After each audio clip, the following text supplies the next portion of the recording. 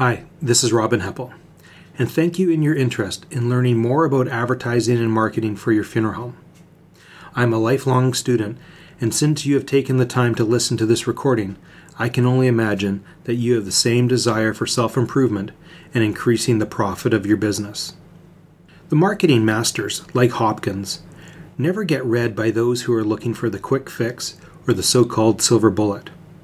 But you will realize quite quickly after listening to Hopkins' work that applying his principles is a sure bet, and over time you will continue to increase your odds or your returns with your marketing efforts. Fly-by-nitters don't have the patience or probably the intelligence to study the masters because this is very heavy stuff and it is not for the faint of heart. You cannot skim his book, and almost every line needs to be digested and analyzed.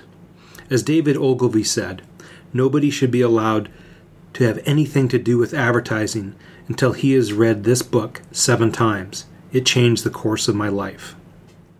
There is a reason why Ogilvy said 7 times. Because you just can't listen or read this book once. And this is the reason why I created this audiobook. I thought that after reading it 3 times and listening to it in audio format twice, if I really wanted to learn it, I should create my own audio recording. And in doing so, I would read each chapter twice aloud, and then the 3rd time I would record it. So I've surpassed Ogilvy's charge, and I am still learning. The other reason why I wanted you to have this recording is that one of the skills that I have developed and continue to hone is that I have a knack for identifying principles, strategies, and tactics from the outside world and applying them to funeral service. So basically connecting the dots from the real-world examples and relating them to funeral homes. As I mentioned before, this type of strategic marketing is not for wimps. And by diving into this book, you are definitely not one of them. But I want to let you know that you are not alone, and that a lot of these principles, although head-scratching at first, are pure gold when applied to your business. This book is written based on the results of direct mail and print advertising, and since it was written a century ago, it doesn't talk about radio, TV, yellow pages, the internet, or mobile phones. But don't let that diminish the validity of this book. Marketing principles are timeless, and Hopkins methodically reveals how these principles are applied to the marketing channels of his time, and it is our job, mine and yours, to take those same principles and apply them to the marketing channels of today. As a word of warning, not every chapter will seem like it is a pot of gold for funeral directors. Some will, but even the ones that don't, there are nuggets in there that I will mine for you and that you can apply them to your business. Just sit back, close your eyes, unless you are driving of course, and prepare your mind for an education in marketing and advertising that originated a century ago but is still relevant today and will be far into the future.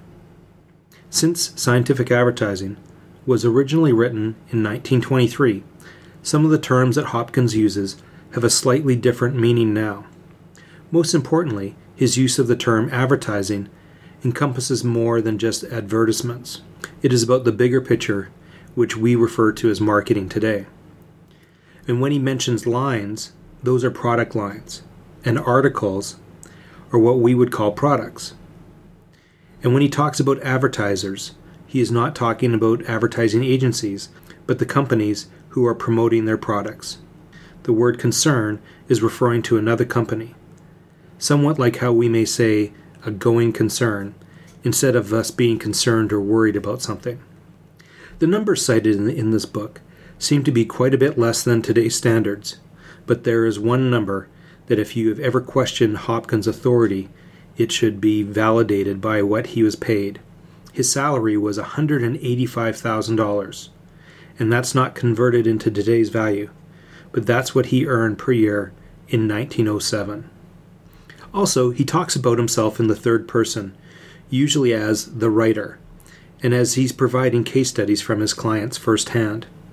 And lastly, in the 20s, it must have been an old boys club because he only talks about men, salesmen, businessmen, men, etc. Although even though he knew that the woman of the house made the purchasing decisions, just like today. Just don't get upset with me, since it is my voice saying his words.